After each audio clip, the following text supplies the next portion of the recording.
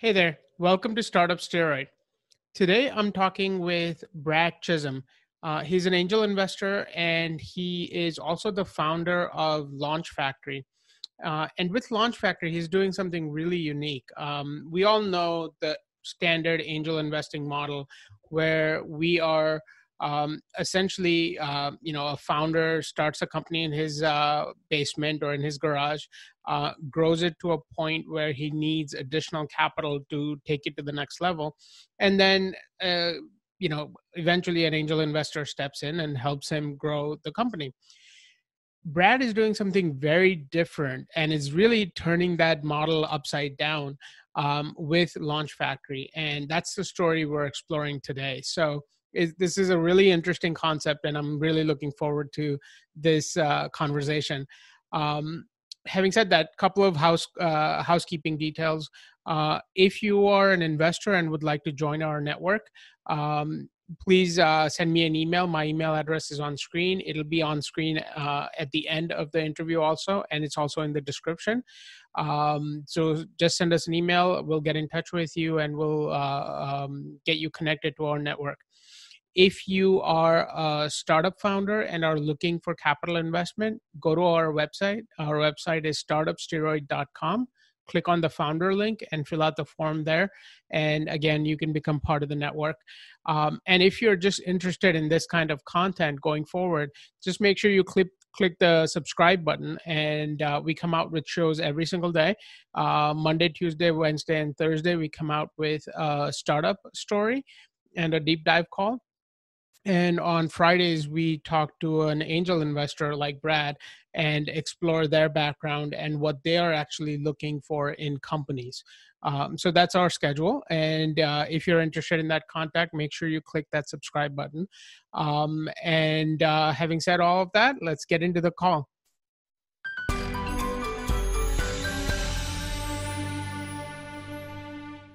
Hey, Brad, thank you so much for coming on and participating in this initiative.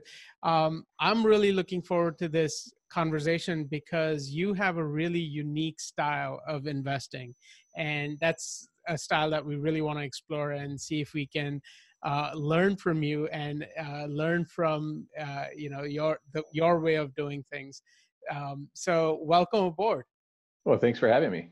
Yeah, absolutely. So I know you are an entrepreneur at heart. You started your own company, you sold it a few years ago, but help me fill in some of those blanks. Tell me a little bit about your background. So I started off with undergrad in engineering and math. So very much on the technical side, began my career in the semiconductor world, which was, at the time, which was amazing, right? It was, it was a lot of fun. I started working for ST Microelectronics in Dallas as an Mm. intern student. And then when I was graduating, I had an opportunity to take a position at ST in San Diego. And I thought, you know what? Never really lived anywhere outside of Texas. This is a good chance for me to try something new. And so, you know, figured to give San Diego a try. Never intended to stay in here, but, once you go San Diego, it's hard to go anywhere else. So came out to San Diego, worked for ST, great learning experience, but they ended up shutting down the fab pretty quickly after I got out here. So this would have been around, early 2000s. They shut down that fab, and there's a job opportunity basically doing the same thing I was doing, but only in the R&D side for the Navy. So now I switched from manufacturing to research and development, still in the semiconductor industry. And this was one of these jobs that it sounded really cool, right? So I'm working in this underground bunker. Literally, they built a fab in an underground. It was an old cannon battery in the side of the hill in Point Loma. So it's this underground building. You drive to work on the point. So you have the bay on one side, the ocean on the other side, and it's just this, it's amazing, right? So Wow. Yeah. yeah, and when you're doing R&D, it's a much different pace, and it's a little bit more cerebral and a lot less hurry. It was, and there's part of me that loved that, and there was a part of me that just couldn't. I need to move fast, but I learned a lot there. One of the things I got to participate on is this one project for MEMS-based inertial sensor. And this project really interested me. And so, and this was right around the time that I was discovering that I was really a closet entrepreneur. That maybe I want to do the business side rather than the technology side. So I had started taking at the time started taking business classes, working towards an MBA at SDSU, and I spoke to Richard Waters, who was the inventor of this inertial sensors technology, and it turns out he had been having entrepreneurial ambitions himself, specifically to license this technology and then take it out of the Navy. So he and I decided it'd be a good idea if to partner up on this. We used my MBA program as the incubator, for this. So every class, business plan writing class, marketing class, we use this technology as a subject matter. Right. It was wonderful. The faculty there was very supportive of all of this. I concluded the MBA program with business plan competitions, which is, you can think, if you're not familiar with those, it's basically the same as pitching to investors. Mm-hmm. Only it's an academic exercise, but it's a very serious academic exercise. Right. It was. I ended up taking in. It was on the order of I think just my half was about $40,000 in prize money that you win from these competitions. Oh, wow. And it's even bigger now. One of the ones that we won, that one of the prizes was you got to go to New York City and ring the opening bell of the NASDAQ Stock Exchange. Wow. Yeah. So this was what starting a company was like for me, right? Like you get all this instant cash and you get to go ring bells, and wow. It's gonna be easy, right? So it wasn't easy, so this was the birth of Lumidyne Technologies. So we come out, just hitting the ground running with all this business plan competition success and everything else. And so we thought, okay, well, now we're going to go raise investor dollars. And I went to at least a dozen different angel forums across the country. Right. And, this paying for this out of my prize money that I got from the business plan competitions. Right. But it's one of these things that so I pitched, and we went in thinking that, we've practiced this pitch. It's been vetted by these judges. We'll do really well. Right. We raised exactly $0 from each one of these angel investor forums. People would say, well, they liked my slides and they liked the story, but we didn't get any checks. And it took me a while to figure out why. But then because if you look at it, this was in 2007 and 2008. We had an inertial sensor technology. So the first variety we were going to make is accelerometers. There were no accelerometers in cell phones at that time. So nobody had heard of an accelerometer. Right. Our first target market was called seismic imaging for the oil and gas industry, and nobody had heard of seismic imaging. So we have this sensor nobody's heard of for an application nobody's heard of. So no matter how well you tell the story, smart investors aren't going to put money in something they don't understand. Right. Right. But despite the fact we didn't raise any money from these angel forums, we did still close $1.5 million from angel investors. And where that came from is it started off with some friends and family money. And then the investors we had, well, they would refer us to other investors.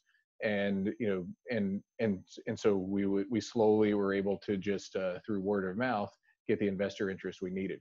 But it was very educational for me because, these network contacts took me all the way to a self-made billionaire that closed our round. Wow. But in my personal network, there aren't any self-made billionaires and nobody that's even close. Right. So, right. But, so this was somebody that was let's see if I can remember the chain. So this was my mom's older brother, my uncle, his college roommate's wife. His wife, turns out she was a big shot in the in the financial sector. It was one of her contacts that was a self-made billionaire. Oh, wow. So, yeah. So it was really interesting. I think everybody's network actually has that potential. You don't know until you start going down the path. But I think it was 7 degrees of separation, I guess, right? Yeah, exactly. And just that little branch, there's other people that were in that group there, but that was over a third of the round was just from that small group of people. Wow. Yeah. The smallest of which was my uncle. So he put in $15K and he was part of over 500,000 of the $1.5 million round. Wow. Awesome. So you raised that capital, and I'm guessing you started to get traction because this is right around the time cell phones, I think, started to include that technology too, right? So we were very focused at the time. We didn't have a path for our technology to scale to consumer applications, and so we were focused on these high performance industrial applications. Right. Um, but if you think about it, so we closed around in July of 2008, Okay. and so that was a good time to close, right? Right. Because just a couple of months later, the bottom fell out, and Yeah. we were suddenly in really really bad times. But there's a couple things we had going in parallel. One, we had set up a competitive process to get. We knew we needed to get a strategic partner for this oil and gas application. We couldn't do it on our Mhm.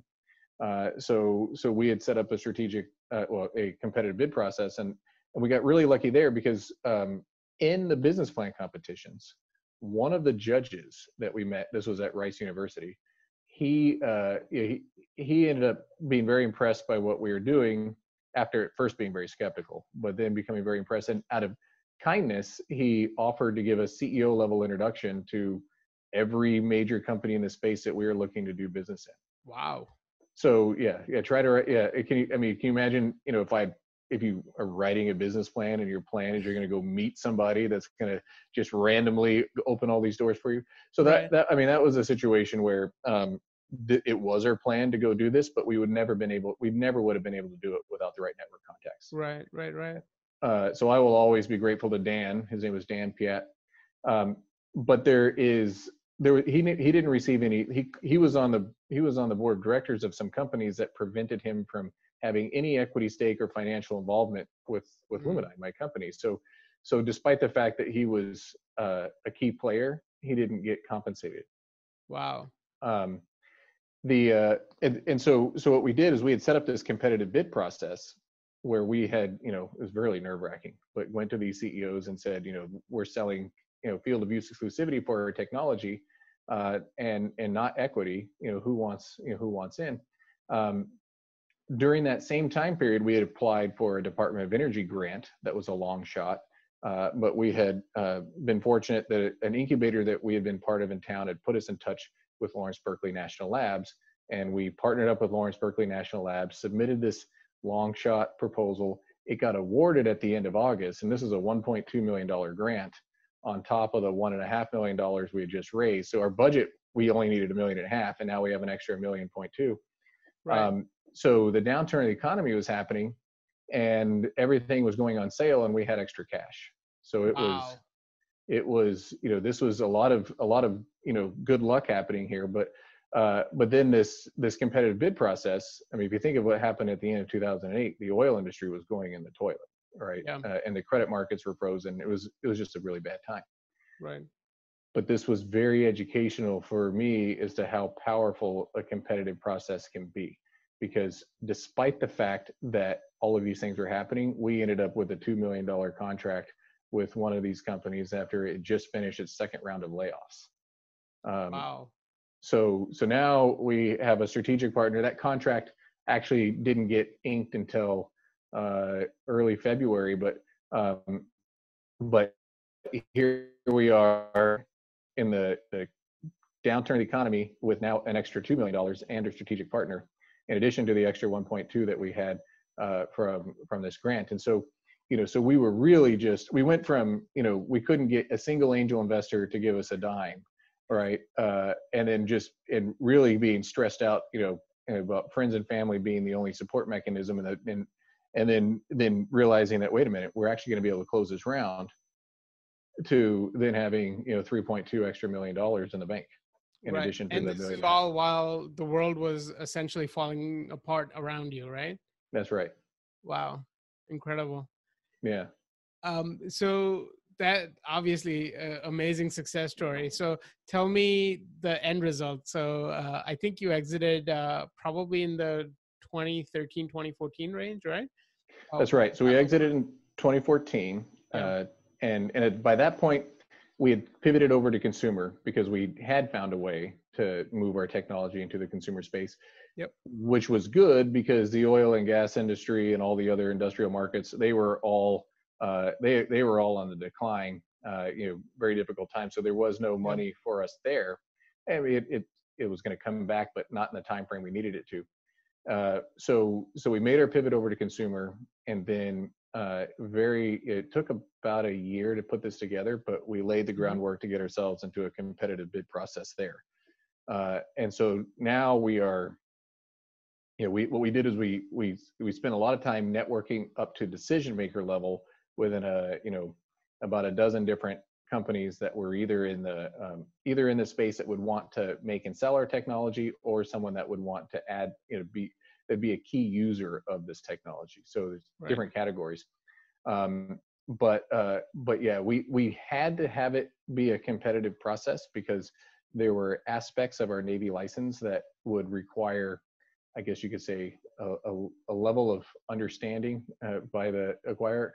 Limitations like we had to, the license was only valid if you were a U.S. owned company, and so this limits the number of players you can talk to, and it also means that if they were to change their headquarters, even if it's just for tax reasons, right? I mean, you have companies, you think of them as U.S. companies, but their headquarters are in the Cayman Islands or some other place. Yep. Yeah. So those weren't eligible to be, to acquire us. Right. And so the competitive process is how we're able to really create a forcing function where people are looking for solutions of how they could make it work, rather than just identifying all the problems of why it wouldn't. Right. And so it worked. We were surprised with Google. We made the announcement to everyone that we were talking to in June that we're going to do this competitive process. Google was not one of the companies, wasn't even one of the companies we even thought of to talk to. We had no contacts there. The former CEO of our oil and gas partner, he had retired, was at a social function, meets Brian McClendon, who's was famous for Google Earth, tells them about what we're doing. Brian makes he tells someone else about us and has them check us out. The engineer that was in charge of us, her name was Vidya, and she'll always be my favorite Googler because of this, but she just was on it. And so she led the investigation. So our first meeting was in July, and we had a term sheet by mid-August. Wow.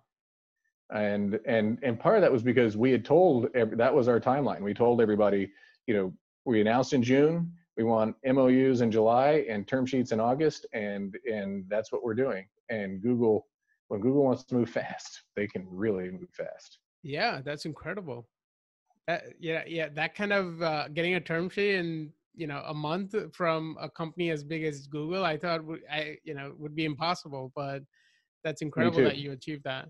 Yeah, we almost didn't take the Google meeting because we saw it as too highly likely to be a waste of time. Right. And you're feeling really busy, but then it's like, wait a minute, you're going to turn down a call with Google? Like, no, you can't do that. I mean, just to say you had a meeting with Google was worth it, right? So, yeah, so yeah, we gladly went and met with Google. Fantastic.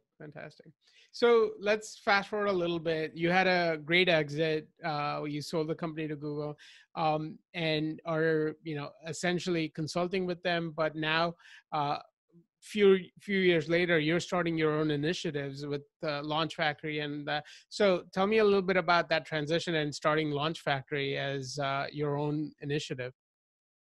Yeah. So as I think you probably picked up from the Luminine story, yes, I played a role, but there's a lot of things that happened along the way that were completely, out of my control, and the result of the contributions of somebody else, and in ways that were, in ways that if you were to remove, like if you were to take Dan out of the equation, or if you remove Bob from the equation, the one that introduced us to Google, the story wouldn't, it could have, we may have just failed, right? And those aren't the only examples. So there's a lot of those examples. And so, so here I really had these ambitions to get back in the startup world, but when I'm replaying the Luminine story in my mind, I'm realizing, like this, it's a lot bigger than what I can bring to the table if you want to be successful.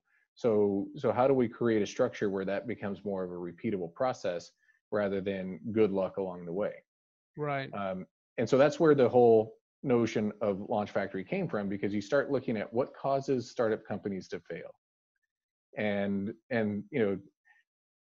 in hindsight, it should have been more intuitive for me, but you go look at the data and, startup companies fail for business reasons. It's actually quite rare that they fail because the engineering didn't pan out or the technology didn't work. It's usually for some business reason. And these are business causes that start all the way from the very beginning, because a lot of times your passionate founders, they don't look before they leap. They just assume everybody's going to love their product. They don't do that upfront due diligence work. So with Launch Factory, we wanted to create a model to where we can repeatedly build great startup companies. And for us, that meant we have to go all the way to the very beginning, to the idea before you even have a team in place. Yep. And build it up that way. And then another part of what you have to do is you realize that the company and its success is going to be a lot more than just the founders. So you need to have a team in place, a team of advisors, not just with significant network outreach, where we're all motivated to make sure these companies are successful. And so by doing that, we're seeking to replicate what I was able to, in many cases, just get lucky to have with Lumedyne, because, randomly meeting a judge at a business plan competition, that's not a repeatable plan. Right. Creating a core group of people that have network contacts and can be looking for these kinds of solutions, that is a repeatable plan. And we can pick the businesses that we pursue based off the strength of our team. So we can go in the strengths that our team has, yep, rather than having a company and then looking for the strengths. That's so smart. Focus on the network first and then build up from there, instead of going the other way, having an idea and then trying to find a network that can support that. So that's brilliant and great way to start a business.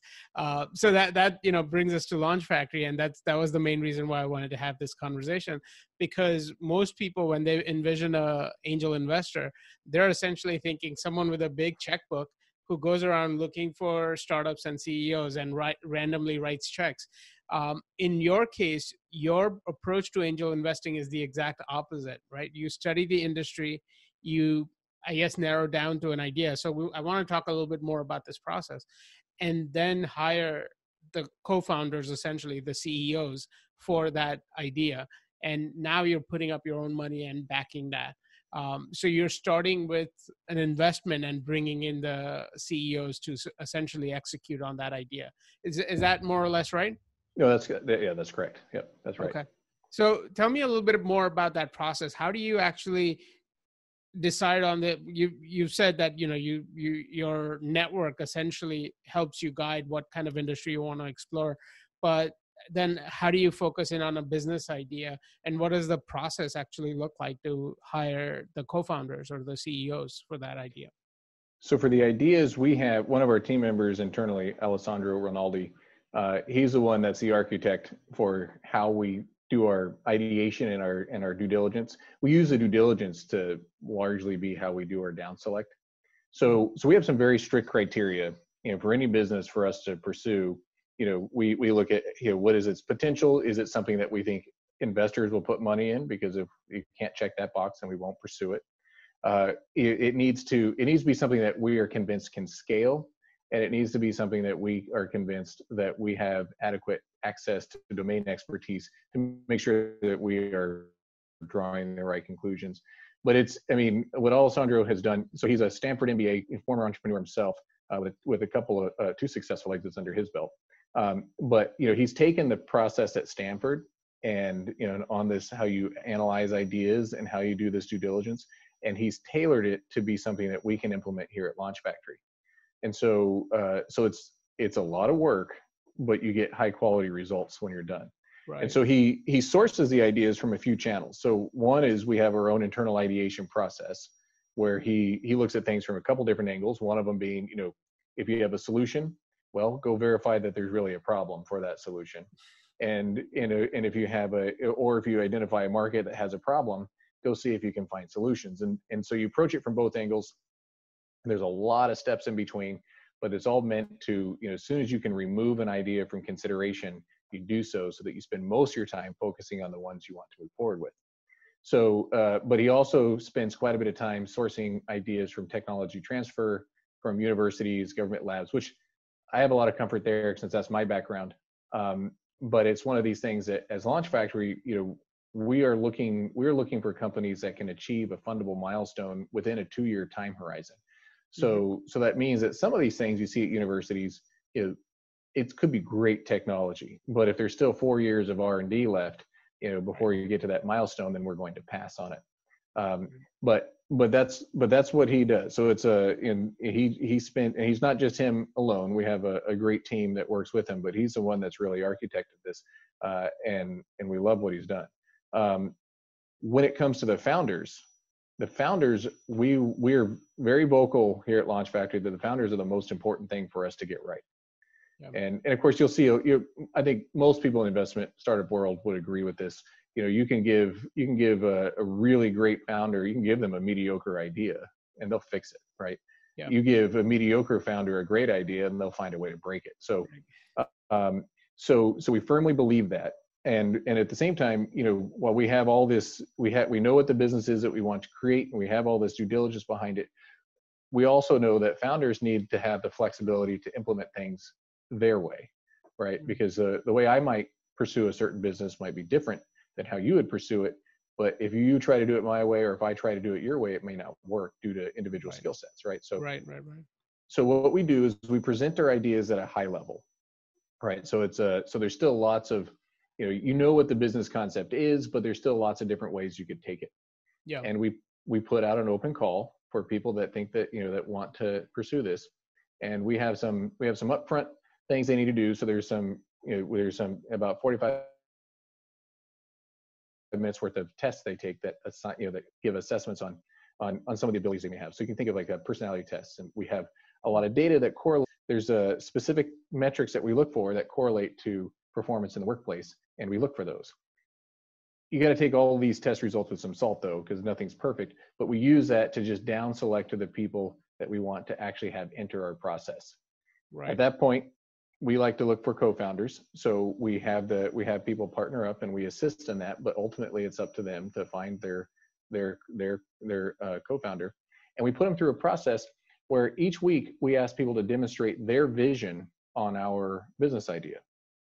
Right. And so it's the go-to-market strategy. It's the financial projections. It's the product description itself. We want to see how they think about this business. And each week we do a down select until we get down to 3 pairs of founders per business. And then we bring in outside judges to make the final selection. And so it ends up being a pitch of their vision for this business. And this last time, we started off with 222 applicants for 2 businesses, so 4 positions. And the judges we brought in, we had a judge from Keshev Ventures, several judges from Co-Fund in Orange County, and representation from Tech Coast Angels.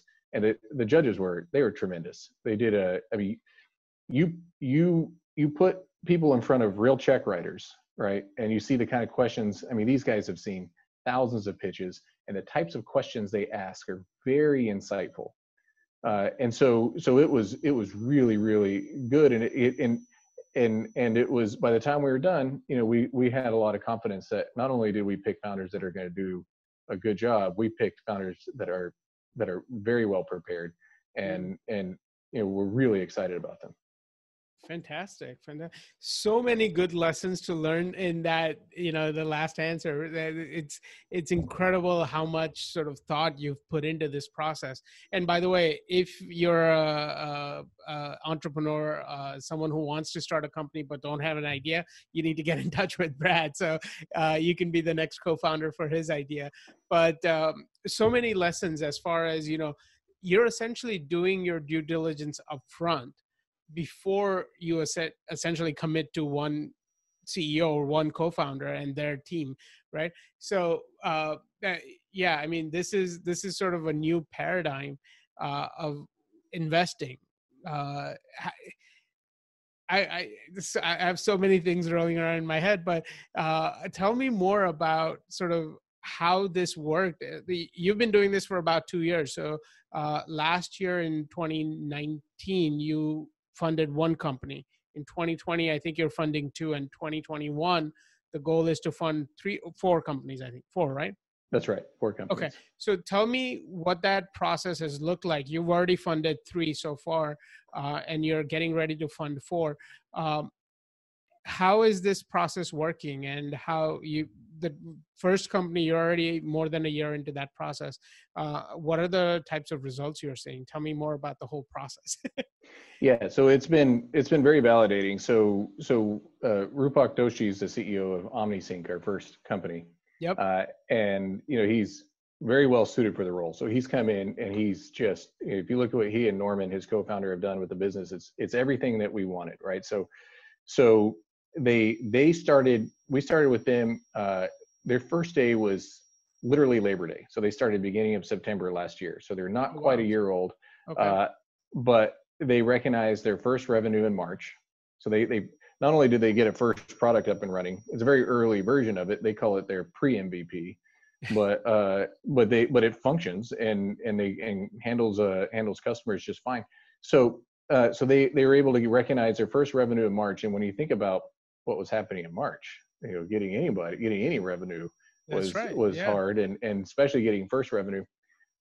So they've been able to do that. We've been able to attract some really high quality advisors to advise them, and that goes to this brain trust and network contacts that I was fortunate to be able to get access to at Luminine, that we want to create for our own companies. But so they have their core advisors in place.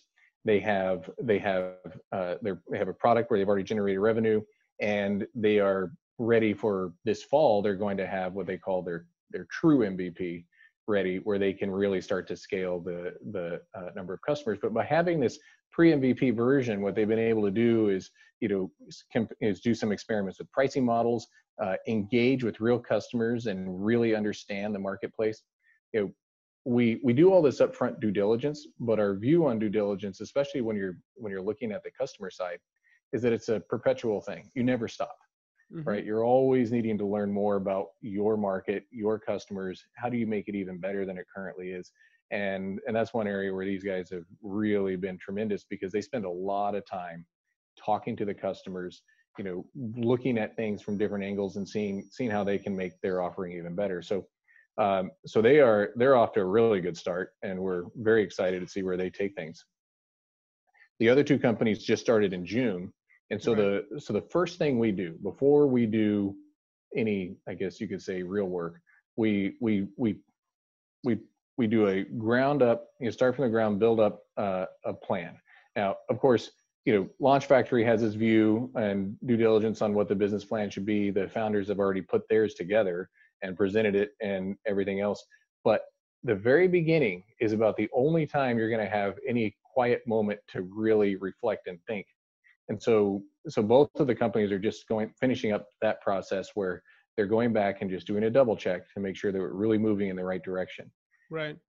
And when you do that, now you can move forward really, really fast without second guessing, and with much reduced risk of needing to do a short change directions. Because if you can run in a straight line, you'll get a lot farther than if you're hopping around trying to change things all the time.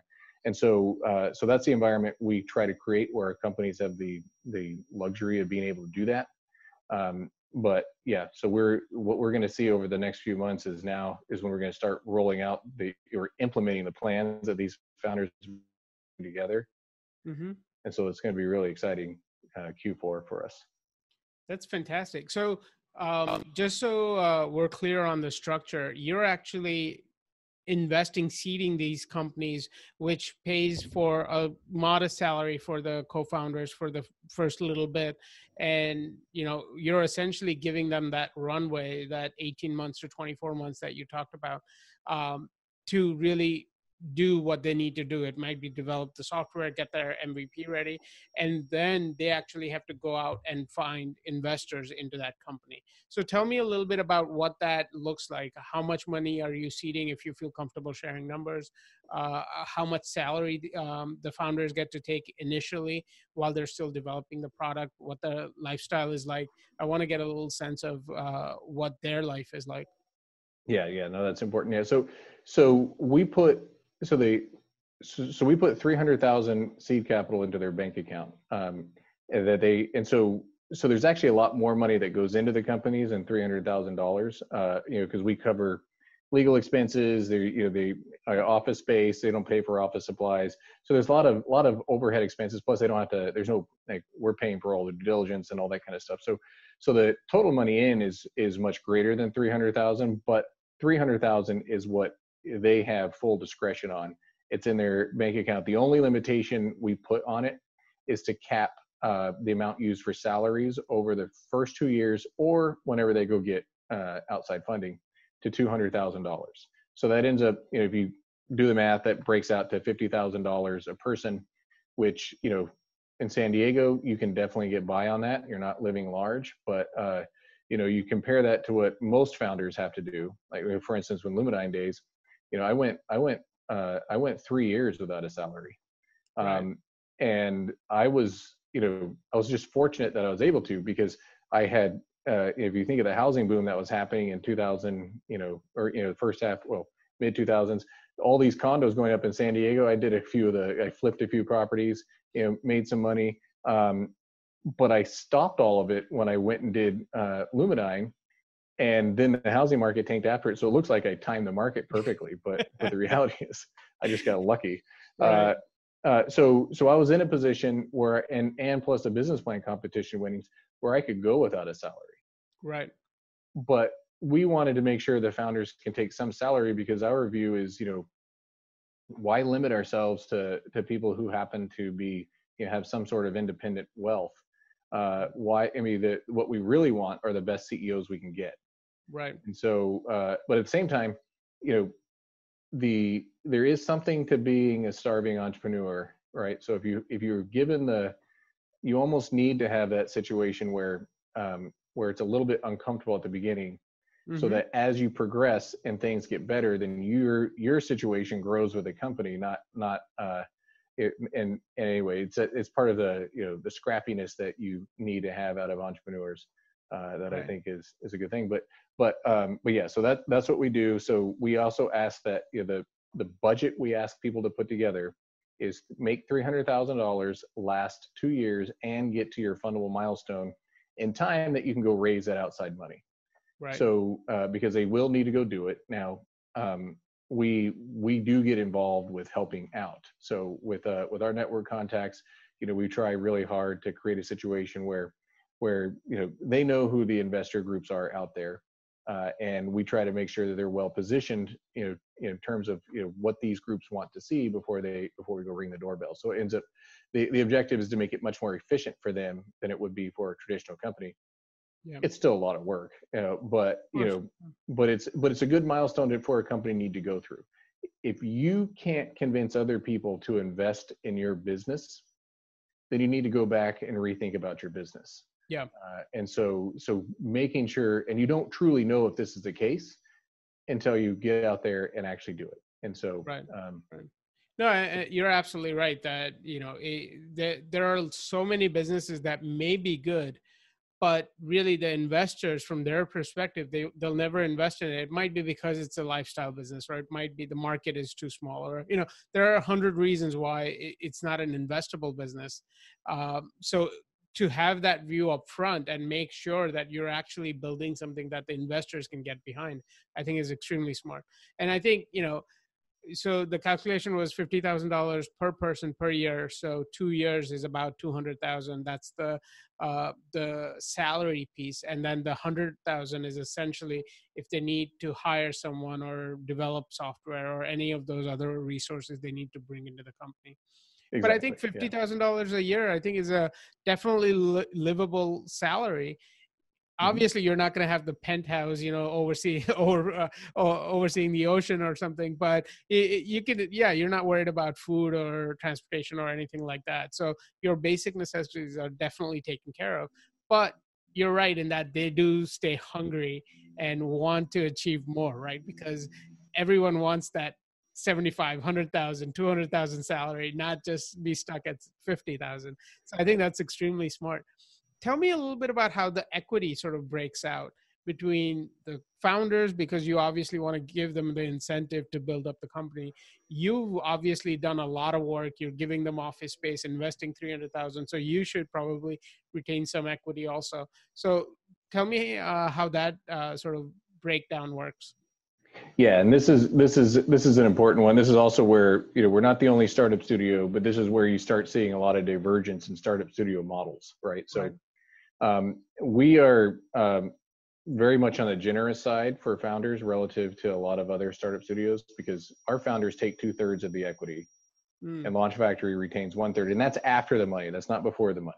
So so there's, and we look at it as, you know what, we're going to be equal co-founders on this. They're doing, the founders come in and they're going to be doing all the work and all the labor going forward with our support and backing.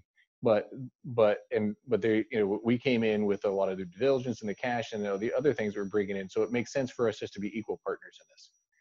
We also want to create a situation where, they don't lose. I mean, if the company does well, they need to benefit significantly financially, from their equity. That's, and so we wouldn't want to create a situation where it's somehow their success benefits us more than it benefits them. So being equal in this makes a lot of sense.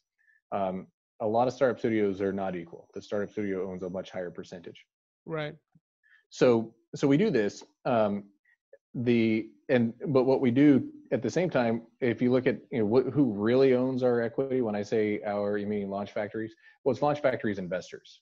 So Launch Factories investors own it, and if you look at the math and all this of what they actually get, they're able to get in to these really exciting companies at a much lower price per share than you could get as a traditional angel investor. And of course, a lot of people that get involved with us, what are their notion is, okay, well, I'll get in early in these companies.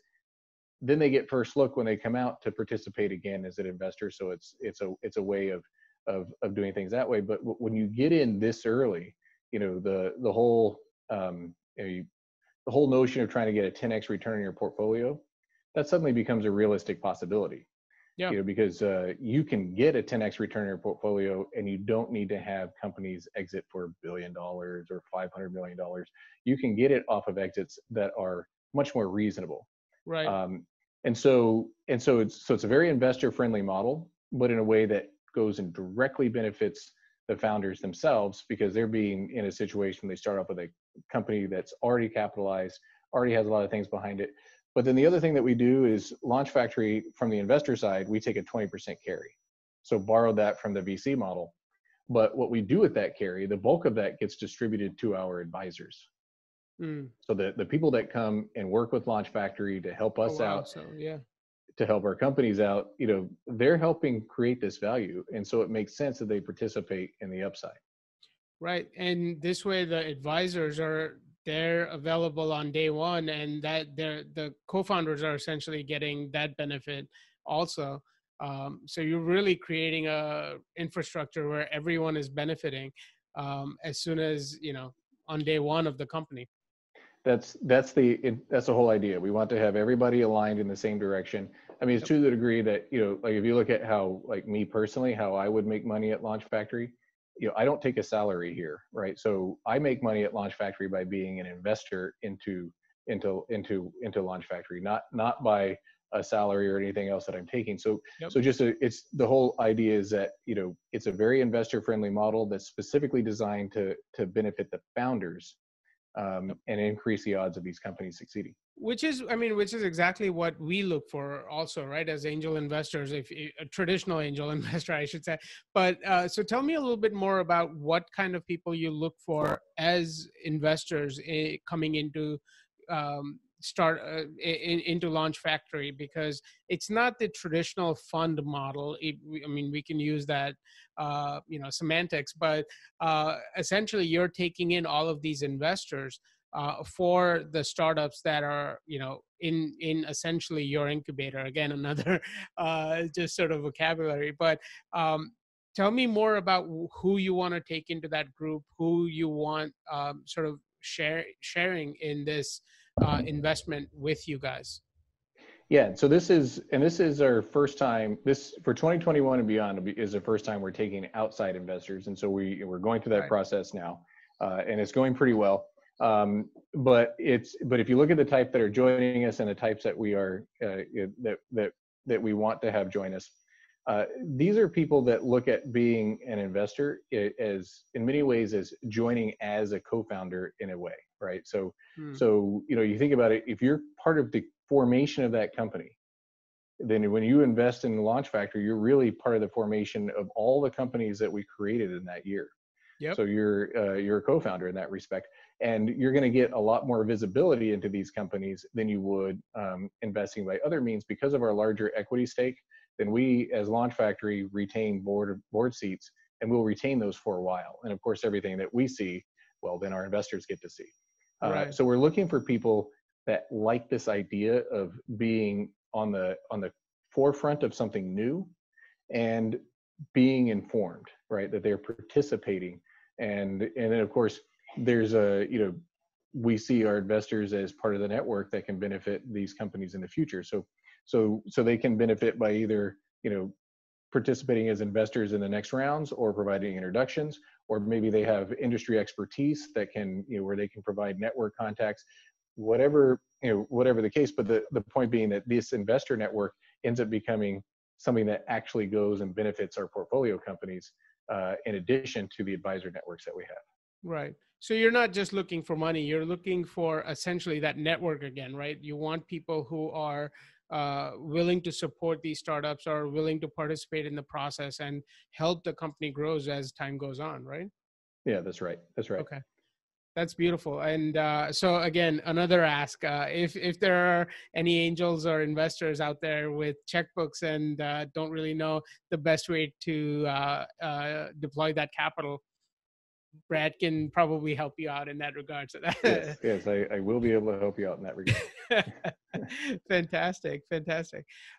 So I think this is great. And it's so interesting as far as what you're trying to do with, the new companies that you're setting up. Do you want to hint on what you're looking forward to in 2021? Or I think you have a big announcement coming up soon, so I'm not going to push you too hard, but tell us when we can expect it, how we can learn more. Yeah, so we'll be announcing 2 of the 4 companies. So 4 for next year. We'll be announcing 2 of those in September, and then the second 2 in October. We take our due diligence very, very seriously, so we don't want to unveil too early. So we want to make sure everything, all the I's are dotted and T's are crossed. But those are, for us, when we cross that line and we can say this is what we're doing next year, it's a big deal here internally. It's the only thing that's a bigger deal is when we select the founders for the companies. And so we're really looking forward to this. And yeah, for the people that are investors, they get to be the first ones to know. Fantastic. Okay. So, 1, they can sign up to be an investor, but 2, if not by September. So this is coming out by late August. So within the next couple of weeks, check your website to learn more about those companies that are going to launch in 2021. That's right. And Fantastic. For those that are interested in being founders, look out for those companies, because if you see one that you really like, then let us know, because we're looking for quality founders for each one of these businesses. Absolutely. And we'll have some of your information, your website, everything listed below. So just scroll down, click on the links below, and you'll be able to connect with Brad and all the information he's putting out. So Brad, I always want to end these interviews with an action item. So here's the last question for you. And I know you have a different approach to this, so the answer might be slightly different. But what is one thing an entrepreneur can do to get an investment, to get started, right? Growing their companies or taking their companies to the next level? What's one action item that you could suggest to the entrepreneurs? So some of this is, depends on the audience you're talking to, right? The mindset of the investor. But what I would tell, just generically speaking, when you're talking to an investor, particularly if you really want to get a sophisticated investor, make sure your story goes all the way to the end, right? So you're not just trying to build something big and special. You want to build something big and special for which the investor gets an exit in the future.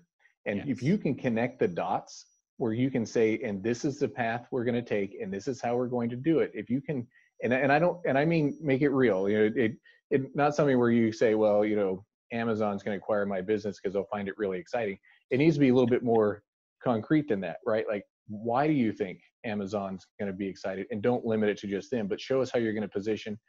And if you can walk in with some established relationships that give credibility to that story, now I think you're going to get a lot more. You'll be taken a lot more seriously by the investor audience, because they can see that you aren't just thinking about this current round.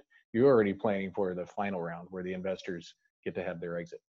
That's so good. So good. And I think one thing I might add to that, if you don't mind, is some sort of a time frame, right? Because a lot of investors come in and they'll say, okay, I want to raise $1 million so I can get to the next 18 or 24 months. But what does that exit look like, right? The exit is 5 years from now, 7 years from now. And by then the valuation will be 3x, 5x, 7x, whatever it is. Give us a time frame, just as a guidepost. And obviously things are going to change. You could say 5 years, but it might end up being 7. But that's such a good sort of thing to start out with, right? Know your end goal, and then you can sort of plan out that journey so much better. And so that's a fantastic advice. That see the journey through. And I agree with you. The time frame, by being able to articulate the time frame and make it believable, meaning that clearly you've thought of the steps. What you're really doing is also cementing the fact that you've thought about this plan and you know how to carry it out. Yep. I think I like the fact that you brought up the time element, because I completely agree. Fantastic. And I love the interview. Thank you so much for coming on. We're already running out of time, so I have to cut this short, but I love talking to you. Every time we get on the phone, I feel like I could talk to you for hours. But thank you for sharing your wisdom and your unique approach to investing. So many lessons we can learn from you. So thank you for sharing that knowledge and coming on today. Yeah, well, thanks for having me. It's been great to be here. Fantastic. All right. Talk soon. Bye. Okay. Bye. That was fantastic. Thank you so much for coming on today, Brad. And I really appreciate all the time that you took to do the interview. Once again, for everyone who wants to become part of the network, my email address is on screen. Click on that and we'll get you connected. And we talked about a bunch of new initiatives with Brad. If you want access to any of those, we have everything linked in the description below. So make sure you click on those links and get connected to Launch Factory. And last but not least, make sure you click the subscribe button to continue to get content like this every single day. We come out with episodes 5 days a week. So we want to make sure that you don't miss a single one. And if you click the subscribe button, we can make sure that we're always in your feed. With that, I'll wrap it up. Thank you again for your time, and I'll see you on Monday. Bye.